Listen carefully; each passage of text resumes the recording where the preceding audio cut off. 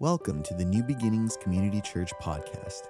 Here at NBCC, we welcome the imperfect, flawed, and broken, as much as the healing and thriving, because we are all God's children.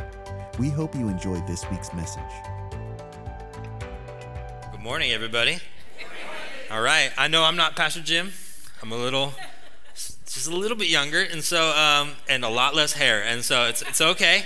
My name is Pastor Charlie Bucar. I'm the operations pastor, and I have the privilege to speak to you today. But before we do that, did you guys get a little Easter invite card? Can you hold those up really quick? Okay, now listen, can I be honest with you? That's not for you, okay? It's not for you, honestly. So if you need that information, I want you to take your phone out, take a picture of it, okay? Because that card should be going to someone else this week, okay? In the next 2 weeks, that card should no longer be in your possession. It should be in your phone to remind you so you don't forget, what time things are. But it should not be for you. It should be for someone else as you invite them to join us for Easter, that great Easter weekend with Good Friday and Easter outreach and the 3 Sunday morning services. We want you to get that card out there, okay? So whoever you've been praying for on the board over here, we've been doing tags, and you should have something on your keychain that says, I'm praying for somebody. Whoever that person was, that's who that card should go to. Can you guys do that for me? Is that okay? I'm up here with a mic. Of course you're going to do it. This is what you have to do, okay? Isn't the rules of church? You have to do whatever the guy with the mic says? No, it's not like that. Don't trip. Don't worry, everybody. Okay, I have 2 things before we jump into the scripture. I'm going to be very honest. I'm very excited to preach this scripture. It is so good, okay? I'm not good. It's so good. So I'm going to talk real fast, all right? For those of you that grew up with hip-hop, this is going to be so easy for you, okay? For those of you that grew up with with less, fast talking in your music, maybe like the Beach Boys or something like that, this is going to be a little more difficult. So I'm sorry, but that's how excited I am. So the first 2 things. Number 1, a couple weeks ago, I announced 2 ministries. One that was new, one that was ongoing. The first was the prayer team with Dan and Vina Magana, and we have Easter coming up. We would love for some of you to join that prayer team, as we expect there to be a lot of people over here getting prayed for like we do at the end of every service. So if you are interested in that, or if you did the prayer ministry before and kind of haven't done it in a while, maybe since COVID, I beg you, please do this, because we don't want anybody not getting prayed for. So if you feel you have the gift, you're like, hey, I would just love to listen to someone, pray with them really quick, we would just enjoy you being on that prayer team. And then the next thing we introduced, kind of revitalized and brought back, was a ministry called Next Steps. And Next Steps is our ministry for people that just got saved, and we want to give them like an 8-week kind of discipleship process on what's kind of the theology, what we expect, all that kind of stuff, answer any questions they have, all those kind of things. And so if you would like to be a part of that team, there's an easy way to sign up. First, you can scan the QR code in front of you and just kind of sign up and get registered there. Or really, we have an interest meeting next Sunday. Next Sunday, we have an interest meeting. One before first service and one after second service. So if you come in this service, just come at around, I think it's 8 o'clock. Be here around 8 o'clock, and there's an interest meeting here. You'll get more information if you sign up. You can sign up here or go to the Connect Center, but we would love for you to be a part of that. Do not feel like you have to be a certain type of person, like, oh, I'm not like a theologian, and if you love people and you want to see people grow, we strongly encourage you to sign up for this ministry, because we believe that people are going to get saved, and we don't want just people getting saved and like that's it. We want them to be discipled. So that's a huge part of this. So if you feel like that's something you enjoy, you want to be a part of, please sign up. You go to the QR code, just sign up, register, and we'll get you emails. But next Sunday is our interest meeting for that. Number two, youth convention. I don't know if you know this about me, but for 16 years before I came here in 2020, for 16 years I was a youth pastor. And since I was 12 until I was 18, I was a part of a youth ministry. And so when I talk to you about youth convention, it is something near and dear to my heart. It is a 3-day, 2-night, 3-day thing for youth kids all over Southern California to come and to experience God with other teenagers, with mentors that love them and that care for them and that will listen to them. And I'll be honest, I never, ever, ever want money to be an issue for our church to do ministry. Amen? I don't want that to be an issue. So I have 4 scholarships of $250 each that I would like paid for today. 4 scholarships. They're going to be at the Connect Center. You can give $100. You can give $250. You can pay for all 4. I will never say no to you on that, okay? But I'm telling you, I want those because I never want money to be an issue for a student to experience God. Because I believe that youth convention is that powerful. Youth group shaped my life. And in fact, that's how I'd like to start off. Today, we're going to be talking about the day of Wednesday. The Wednesday as Jesus has entered in and is about to be crucified in just a few days in the week. We're going to be talking about the Wednesday before that Friday. And Wednesday for me was always a huge day because Wednesday was the night of my youth groups. Now, I'll be honest with you. The person you see in front of you right now is the coolest Charlie Bakar that has ever lived. I'm telling you right now. The teenage Charlie Bakar was a mess, a hot mess. Like if you think you were a dork, you have nowhere to even compare to myself, all right? Because I was a weird kid. I was the oldest, and this is just with all oldest kids. If you're an oldest kid, you know this. Like, there's no one's teaching you what to do and what not to do, right? Like, you're just kind of like, I guess we're going to figure this out as it goes kind of thing, right? And I was not good at figuring it out as it goes. And my parents were great. Like, they loved me, but they probably weren't the coolest kids at their school either. And so it was just, I think it was genetics. I prayed it against my daughters, and they have like a ton of friends. But as like little 12-year-old me, I was just a weird kid, okay? And I walked into youth group for the very first time. I remember my youth room was Wednesday nights upstairs in a place we called RBH. And I remember I loved it because there were cookies. And there was no parents. And I could take as many cookies as I wanted. And it was those little wafer cookies, you know, that like are basically 0 calories, you know what I'm talking about? Like, you know, even now, who has one wafer cookie? You crazy person. You have to have at least 10, all right? There's like the whole sleeve is like a serving. And I remember I was like doing that because I had no like conscience. I didn't think like that was weird. I was like, I want 12 cookies. I will take 12 cookies. And so I remember like I had all these cookies, and I remember all the youth leaders looking at me kind of funny, but I was like a little 12-year-old kid, right? I was like the kid that, you know, wears shorts in the winter. Like, that's me. Like, I was that person. And some of you are still that person. It's totally fine. But that was me, and I was just this little kid, and I remember showing up on Wednesday night, and I'd always kind of felt a little alone. I was never really in a crowd. I just never like had this community, and I walk into youth group as a 7th grader, and I see cookies, but then I met like older people that like took an interest in like who I was, and I met other young people because I was a little kid that went to church all the time, and so when I went to public school, like that wasn't always the case. And then all of a sudden I show up and there's all these kids, some of them my age, they're all at church and they're worshiping and they're learning. And I'm looking at like the older juniors and seniors and they have their hands up and I'm like, oh, that's okay. You can do that. And it's not weird as a kid. Like, I just remember like Wednesday nights being so influential in my life. I'm the biggest proponent of youth ministry in the world. Again, I did it for 16 years as a youth pastor and then went to youth group from 12 to 18 years old. Like, I was on a Wednesday night in church from the ages 12 to 34. That's how long I was in Wednesday night youth groups. Like, I just loved it and I got so hyped. And so when I heard that today I got to talk about Wednesday, it just brought back all these memories of like showing up on a Wednesday and it being like the greatest day of my life. Now, on this Wednesday, I'll say, we never did this at our youth group. On this Wednesday, there begins the plot to kill Jesus, okay? Again, we never did that in my youth group. We like Jesus in my youth group. But that's what we did. And so that's what we're going to talk about today. We're going to talk about the plot to kill Jesus and what that meant and the troubles that go in with that. We're just going to like dive deep in the scripture. So I need you to turn to 2 scriptures. We're going to be in 2. We're going to be in one very quickly, and then we're going to be in one the rest of the time. The one we'll be in very quickly is Matthew 26, verse 1 through 5. So you can just turn there and put a bookmark there, and then also put a bookmark in John chapter 12, right around verse 27. Those are going to be our 2 scriptures we're in today. But before we do that, can we pray? I'm just going to pray over the service. Father, God, I give you this time. God, I pray I talk slow today. But God, more importantly, I pray that you speak through me. God, I pray that the people out here would hear the words not from Charlie Bakar, but God, from you. And that, God, you would open our ears and open our hearts. God, and make us see what you want us and what you have for us to see today. In your name we pray. Amen. All right, so Matthew 26, that's where we're going to be today. Now, I just want to set this up, okay? Pastor Jim has done a great job in the last couple weeks kind of setting up for this day. But just to set it up, I just want to give you like kind of just a visual of what's happening in Jerusalem at this time.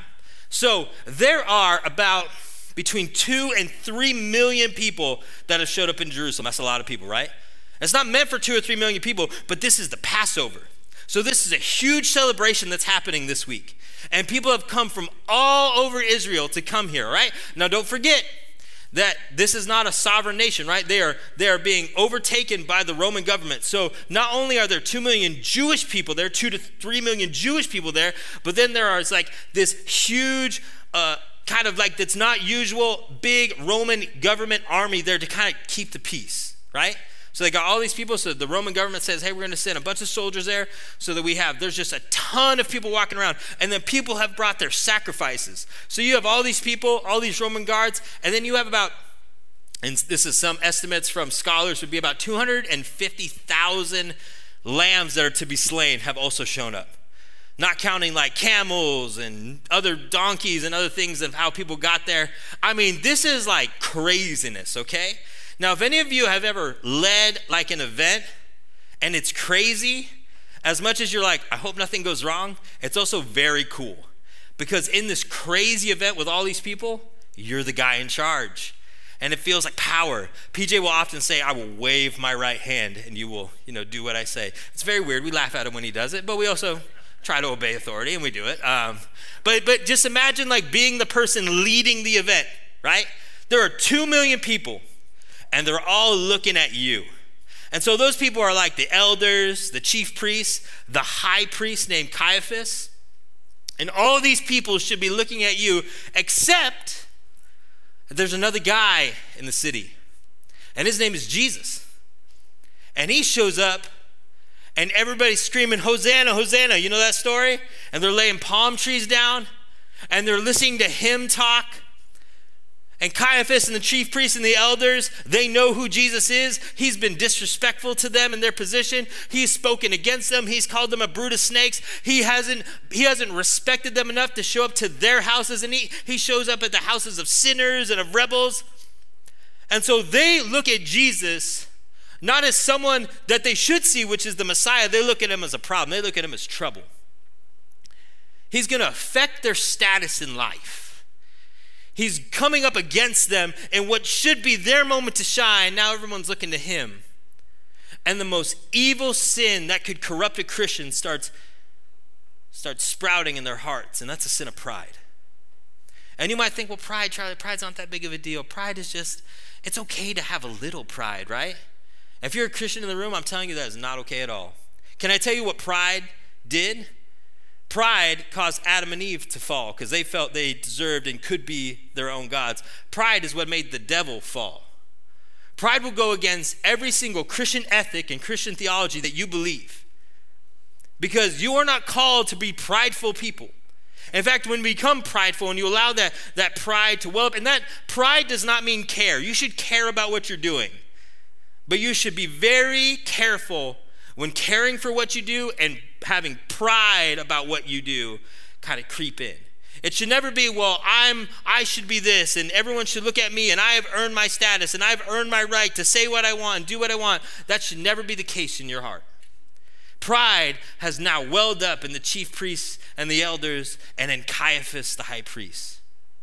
And when Jesus, the Messiah, is there, they miss him. Why? They don't see Jesus as the Messiah. They see Jesus as trouble. So Matthew 26, look what they begin to do. Verse 1, when Jesus had finished all these words, he said to his disciples, you know that 2 days after the Passover is coming and the Son of Man is to be handed over for crucifixion. Verse 3, then the chief priests and the elders of the people who were gathered together in the court of the high priest named Caiaphas, and they plotted together to seize Jesus by stealth and kill him. But they were saying, not during the festival, otherwise a riot might occur among the people. So that's how you know that Jesus is in good standing with these 2-3 million people. That if they were to kill him in front of everyone for whatever sin or whatever trumped up charge they would do, they would have a riot. So like, hey, we have to do this stealthily. They see Jesus as a problem. They see Jesus as trouble. So what is their immediate reaction? Eliminate the problem. Eliminate the trouble. Just kill it. Get it out of the way. It's affecting me in a negative way, so we must get rid of it. Now there's another person that same day in a different place that is also troubled. So go ahead, turn your Bibles to John chapter 12 and listen to the first few words in this verse, verse 27. This is Jesus speaking. Now my soul has become troubled. Now don't read ahead. Don't be a spoiler person, okay? Don't be the person that reads the internet before a movie comes out. Just stop right there, okay? We also see that Jesus is troubled. Why? Well, he's already said, hey, in a few days, I'm going to be handed over for crucifixion. I know how this ends. He says, I know the ultimate end, but I know how the next few days are going to go. And my soul is troubled. I'm worried about it. I might be a little anxious about it. But then look at what he says right after. But what shall I say? Father, save me from this hour. But for this purpose I came for this hour. Father, glorify your name. And then a voice came out of heaven and said, I have both glorified it and will glorify it again. Jesus, having the same troubled soul, chooses not to say, I'm going to eliminate this, I'm going to run away from this. Because don't forget, these guys are plotting to kill Jesus, but Jesus cannot be plotted to kill. Jesus will lay down his life. He will voluntarily lay down his life, which means that in this moment, when his soul is troubled, he could, if he wanted to, run away. He could use his power to save himself. He could do anything he wanted to do to get out of this situation. But he knows that just because he's troubled, just because he's worried about it, just because he knows what's about to come, does not mean that he gets to just run away. Does not mean that he gets to eliminate it. Because he knows that this is the hour for which he has come. Now, too many times, we choose to be little Caiaphases instead of little Christs. And this is what I mean. I want you to ask yourself this question. When facing the trouble, what's your reaction? When facing the trouble, whatever the trouble is, what's your reaction? What's your immediate reaction? Is it to get rid of the problem? Well, I got to fix it. I got to take care of it. I got to make sure that this doesn't affect me in any way. I got to make sure that I still stay comfortable. I got to make sure that I still stay happy. I got to make sure that everything works out okay for me because I know that God just wants me to be happy. Are you a little Caiaphas, and when things are bad, you assume that they must be from the devil, so you're just like, I'm just going to get rid of it? We're not called to be little Caiaphas, we're called to be little Christ. When trouble comes our way, what's our first reaction? Father, I don't know why, I don't know how,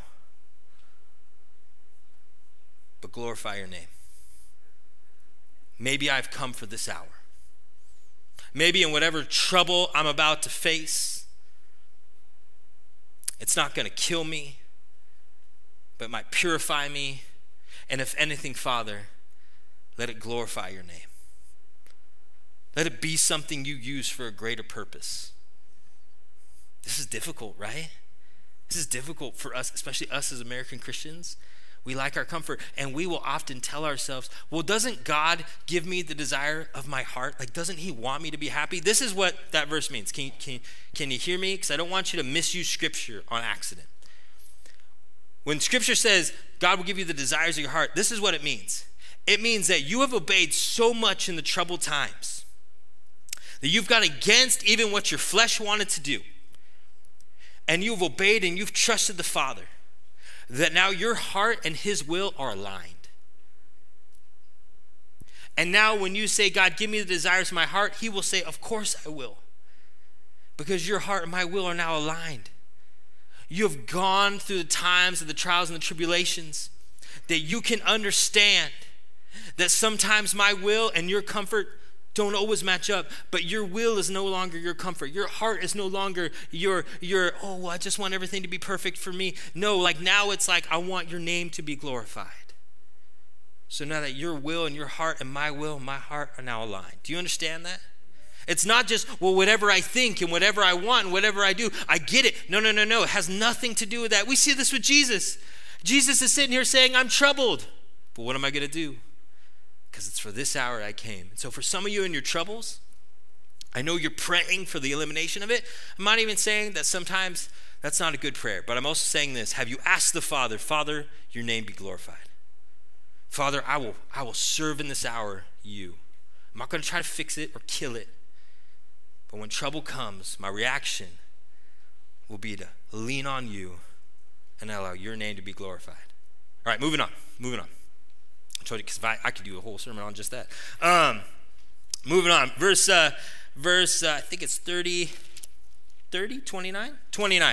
So the crowd of people who stood by and heard it were saying that it has thundered. Others were saying an angel has spoken to him. So everyone has heard this voice. And then Jesus answered them and said, the voice did not come for my sake, but for your sakes. Now judgment is upon this world. Now the ruler of this world will be cast out. And I am lifted up from the earth and will draw all men to myself. And he was saying this to indicate the kind of death by which he would die. He is telling them, I am the Messiah. I am the Son of Man. I have come, and the evil one's going to be cast out. Everything's going to be fine. And he's kind of telling them, this is the kind of death I'm going to die. And listen to the crowd's reaction. The crowd answered him, we have heard of the law that the Christ is to remain forever. So how can you say the Son of Man must be lifted up? Who is the Son of Man? I mean, I want you to set this up right now. The Messiah is right in front of their faces. Like they are, this is the person they've been waiting for. This is the person they heard stories about. This is everything they've waited for. This is the time in their history they have waited. Their parents have waited, their great, everything. And he's right in front of them. And he's telling them. And the reaction is, well, you don't look like that guy. Are you sure? That's not the person I thought of. No, the Son of Man, we read the Son of Man is going to remain forever. And they are blinded by the real Jesus because their perception did not meet his reality. So I'm going to ask you this. How's your perception of Jesus? Does it match with his reality? Does your perception of Jesus match with his reality? Let me give you an example. All right, so some people will come and they say, well, that's not what Jesus was saying. God is a God of love. And God loves everyone. And my Jesus will forgive everything. All these things are true, right? God will forgive everything if we submit and make him the Lord of our life, right? But we leave that part out. That doesn't match our perception of him. So it doesn't matter what anybody does, and soon we're going to get to heaven, and everybody's going to be affirmed, and everyone's going to be okay, and we're all going to live in with daisies, and we're going to skip, and everybody would have done their own thing, and because they could live their own lives, everything's going to be okay, and everyone's going to be forgiven because God is love. And you've painted a very pretty picture of Jesus, where some of it is true, but then you've trimmed off the stuff you didn't like, right? You don't talk about Jesus and how he said, I am the way, the truth, and the life. No one comes to the Father except through me. You feel like God is love and your Jesus is love. And so he's okay with everyone believing their own thing and they're just kind of getting along and everyone's going to be in heaven. We're all going to get along. And that's the Jesus you have built. And as much as that's a very nice Jesus and a Jesus that some of you wish was real, it's just your perception of him. It's a Jesus that you built to make you feel good, to make sense of a crazy world. Or, because some of you have a real grumpy Jesus. And you say, well, my God is the God of truth. My Jesus is truth. My Jesus turns over tables in the courts. My Jesus yells at people and calls them a brood of snakes, and he gets upset with them. And you've left out all the Jesus that hung out with sinners and listened to them and empathized with them and heard them and knew the names of their family members. You've left that Jesus out because it makes your reality really nice. Because now you can say whatever you want as long as it's truth. You don't have to say it in a nice way. It's just truth. You take what Pastor Jim says, well, I'm going to be bold, and you just yell and you're mean and you forget the part about doing it lovingly. And so you post whatever you want, you say whatever you want, you do whatever you want, and then you use your Jesus and say, well, my Jesus did that. And he's a very grumpy, he's a very grouchy Jesus. He's the Grinch Jesus, right? He doesn't like anything. Both these Jesuses are false. In fact, I'm going to tell you this, and this is a problem we have. Both these Jesuses are actually lazy. They're lazy perceptions that you have created to just make you feel okay. Because you're like, well, if I believe in this Jesus, then that's all I have to believe, and I don't have to worry about anything else. I don't have to learn anything else. If I believe in this Jesus, then that's all I have to believe. I don't have to learn about anything else. I don't have to do anything else. And they're both very lazy perceptions of who Jesus is, and you have not done the work to find the real Jesus, because it's hard. It's hard to do this work, and it's hard to do this work. Because it goes against your flesh. It goes against some of your beliefs that you've believed in since you were a kid. It goes against everything that you've thought in your life, that you've made up in your life. And I'll be honest, yes, it is difficult work to be a Christian. To be a lazy Christian is virtually impossible.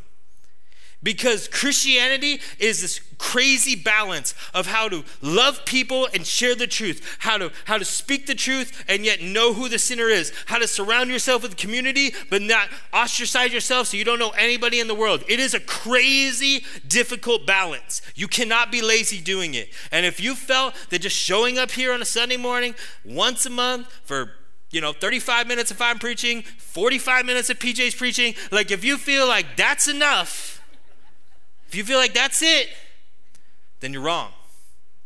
And you've created a very lazy perception of who Jesus really is, because it's difficult.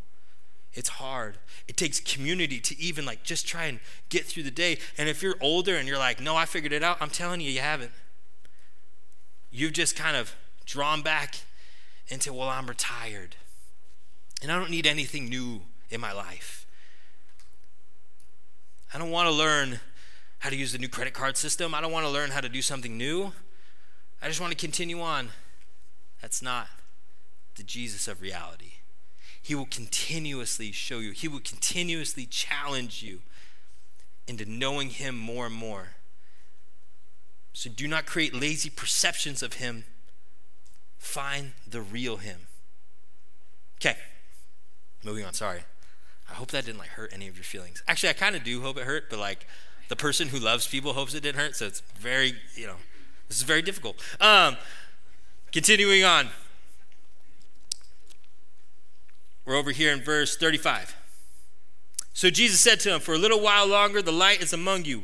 Walk while you have the light, so the darkness will not overtake you.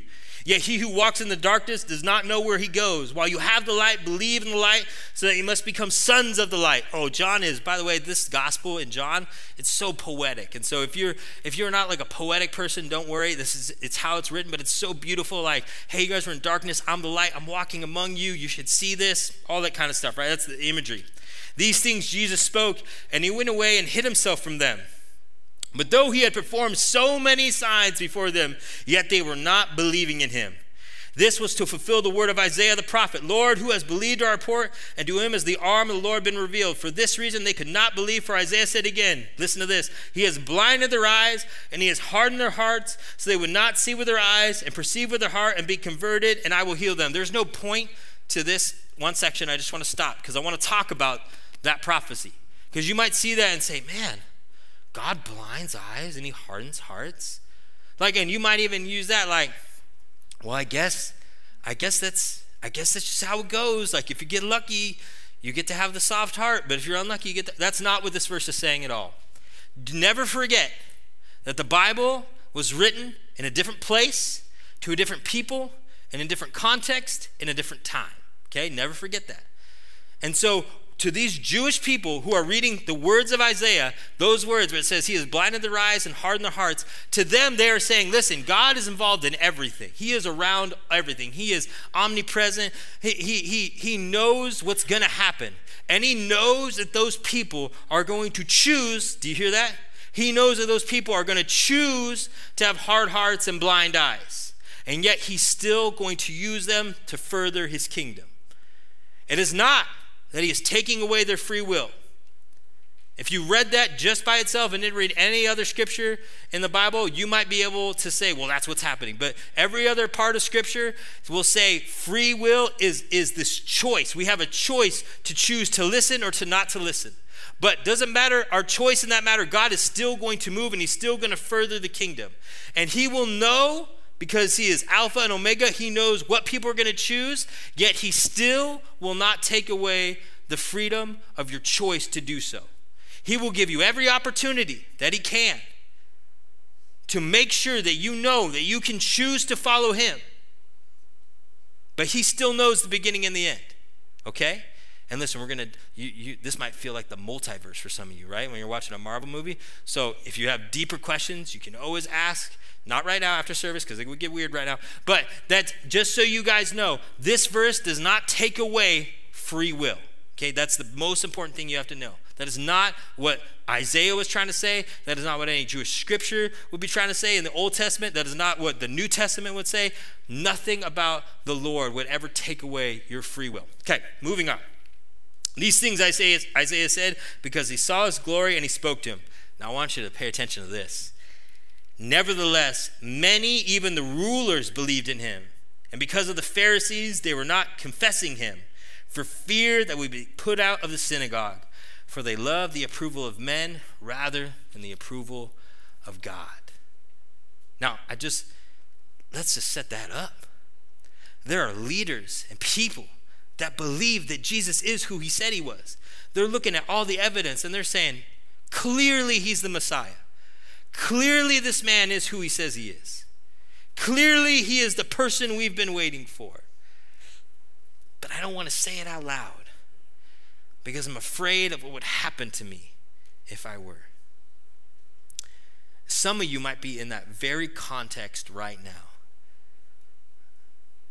And you might say, well, how can I be Charlie? Of course, I'm not secret about believing in Jesus. I'm here right now. God bless you. You're totally here right now. Can I ask you this? Who else knows you're here? Do your coworkers know where you go on Sunday morning? Does your family? Does the community that you hang out with, do they know what you do on Sunday morning? Or do you keep it kind of on the DL? The DL means the down low, for those of you that don't know. Just in case, all right? Do you kind of keep it a secret? I don't want everyone to know what's going on. I just want to show up for my family and the few people that come with me, but I don't really tell anybody. So I kind of keep it this little secret that I believe in God, but I don't want to say it too loudly because I like the communities I'm in. And the communities I'm in, if they knew that I really believed in that, I'm not really sure what their reaction would be. I don't know if they would just make assumptions about me. I don't know if I could be a really good business leader and tell people and show people that I'm a Christian. I don't know. I would be held to a certain standard. So I'll just keep it a little bit of a secret. So when I have to do something difficult or kind of walk outside my Christianity, no one will call me a hypocrite. And I'll just be, you have all these reasons, these noble-minded reasons on why you keep it a secret. I'm going to tell you this. If you keep your discipleship a secret, one of two things are going to happen. Either your discipleship is going to become so overwhelming that it's going to kill your secrecy, because you're going to have to at some point allow this to envelop the rest of your life, or your secrecy is going to kill your discipleship. That's the path you're on. Either your discipleship is going to kill your secrecy, or your secrecy is going to kill your discipleship. And you've got to make a conscious choice. Whose praise do you value? Whose praise do you value? It's very easy for all of you to say, well, the Lord, right now. It's very difficult to say that in the break room, during the meeting, during a very difficult time where you have to make a very difficult decision. And you're not surrounded by people in the church, but you're surrounded by those outside. Whose praise do you value? It should not change based on context. I'll be clear on that. Well, here I want God's praise and here I want man's praise. Here I want God's praise and here I want my family's praise. Here I want God's praise and here I want my boss's praise. The context should never change. Well, the context will change, but the praise and whose you value will never change. And I understand the turmoil that can go on. Because it's like, man, if I tell people, if I'm very honest about what I believe, then certain communities will be upset with me. They'll kick me out. That's what these guys are worried about. They'll kick me out.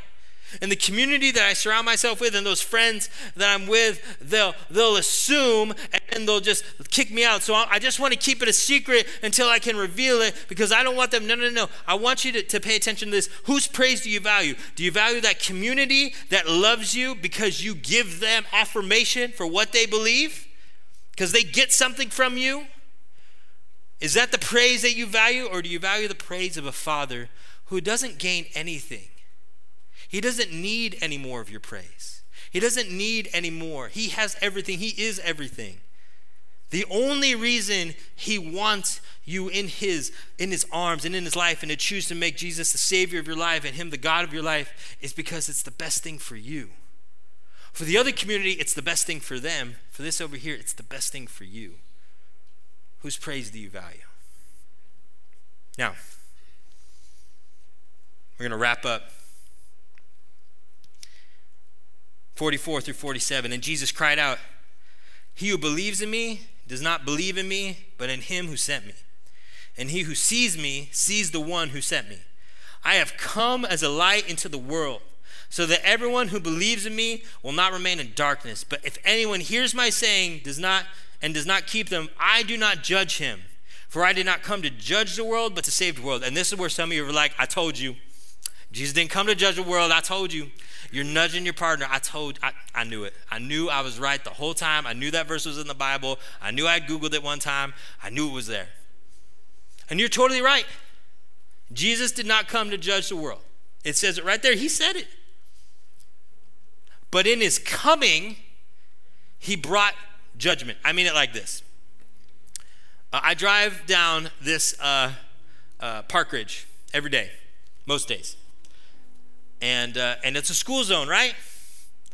And sometimes I might be a little late, not because I slept in, because I have 2 little girls that need to get ready. It's never my fault. But I'm late sometimes. I'm later than I want to be. And I know that it's a school zone. I know it's 25. I know all those things, right? But imagine I'm just like, dude, I'm trying to get to a meeting with one of you. And I'm just like, we're doing 50.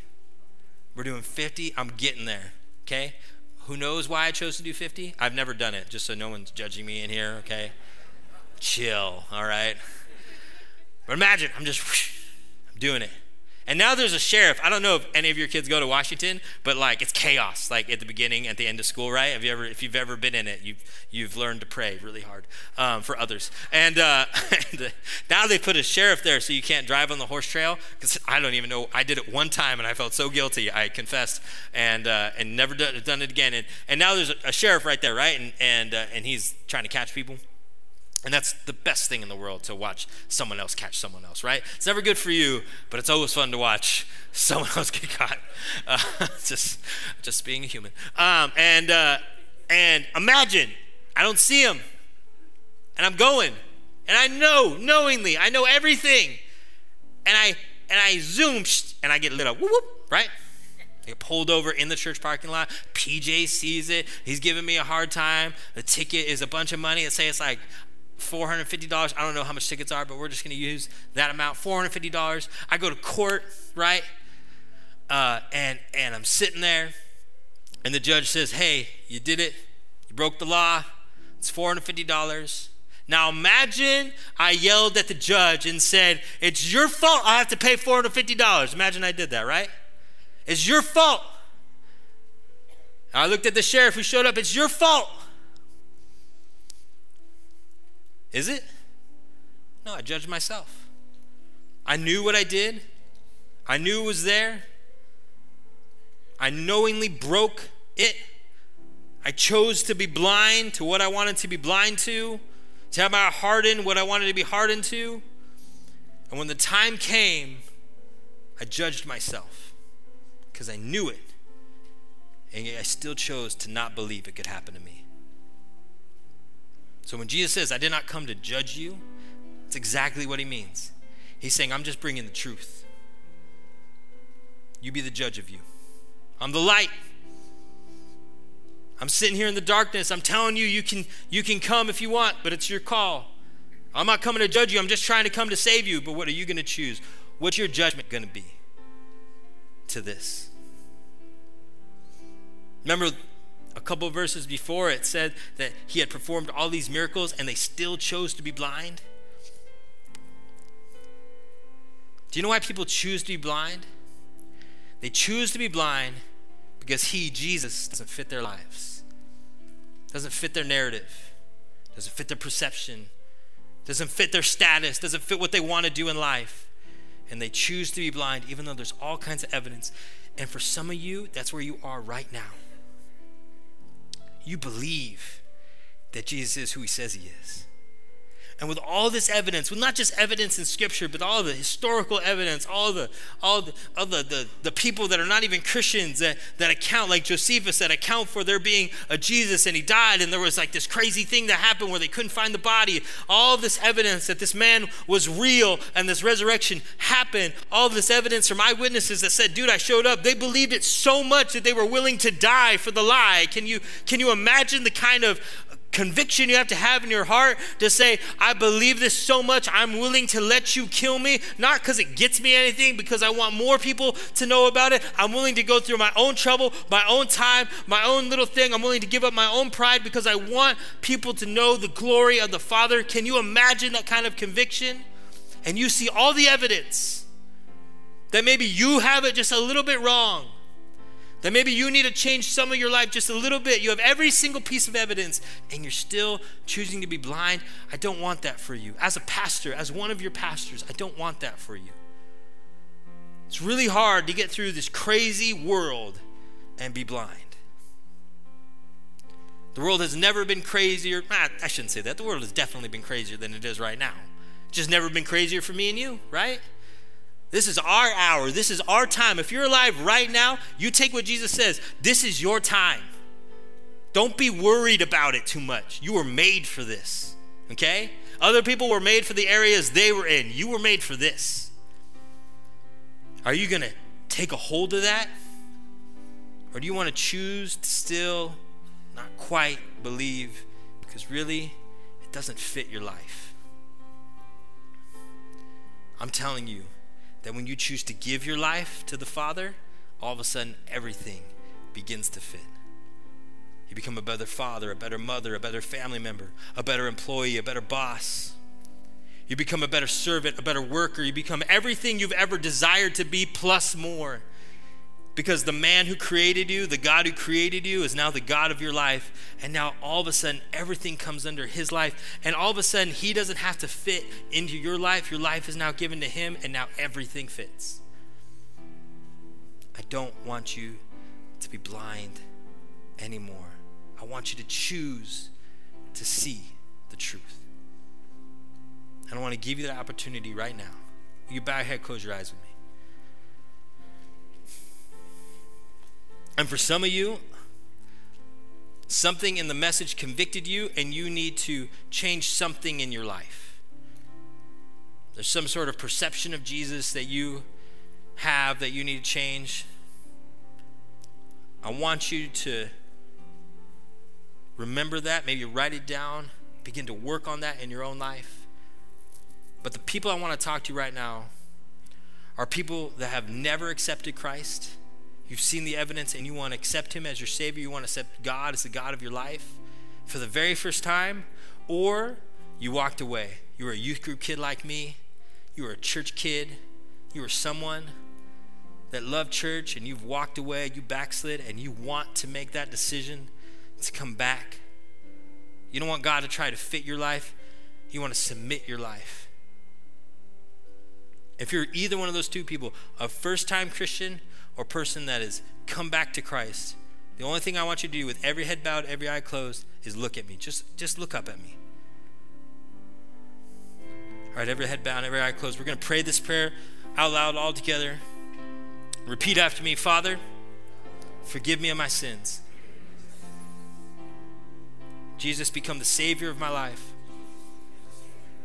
Holy Spirit, come into my heart. Convict me encourage me. I give my life to you. If you prayed that prayer right now and you looked up at me, this is what I want you to do. Right after we dismiss, right after I'm done, you can scan the QR code or you can go to the Connect Center. I want you to tell us either digitally or in person that you accepted Christ. You can also come over here to my left, your right, and tell somebody over there. I want to get you information. I don't want you to come into this blindly. I want to give you every single thing I can to help you in your walk or your re-walk with Christ. So again, let us know digitally on the QR code. Say, I accepted Christ, fill it out. Let the people know at the Connect Center, and they'll jot your name down. Come over here, let one of the prayer team members know. We want to get you information because we do not want you to walk this journey alone. Can everybody stand up with me? Again, the prayer partners are coming over here, my left, your right. If you accepted Christ, if you need prayer, if you need any kind of prayer, you can come over here and get prayer from them. But we want to love on you. I have something that we repeat every Sunday after church. So just repeat it after me. This is our benediction. This is how we leave every Sunday. Lord, keep me outward focused and fill me with your Spirit. Give me the boldness to share the gospel with others. Open up opportunities to minister outside the church because I see what I'm looking for, and make me into a generous person like you. All right, God bless you guys. We'll see you guys next week. If you need prayer or dedicated your life to Christ, please reach out to us on our social media, on Facebook and Instagram at NBCC Norco, or email us at hello@nbcc.com. Thank you for listening. Don't forget to share and subscribe to this podcast.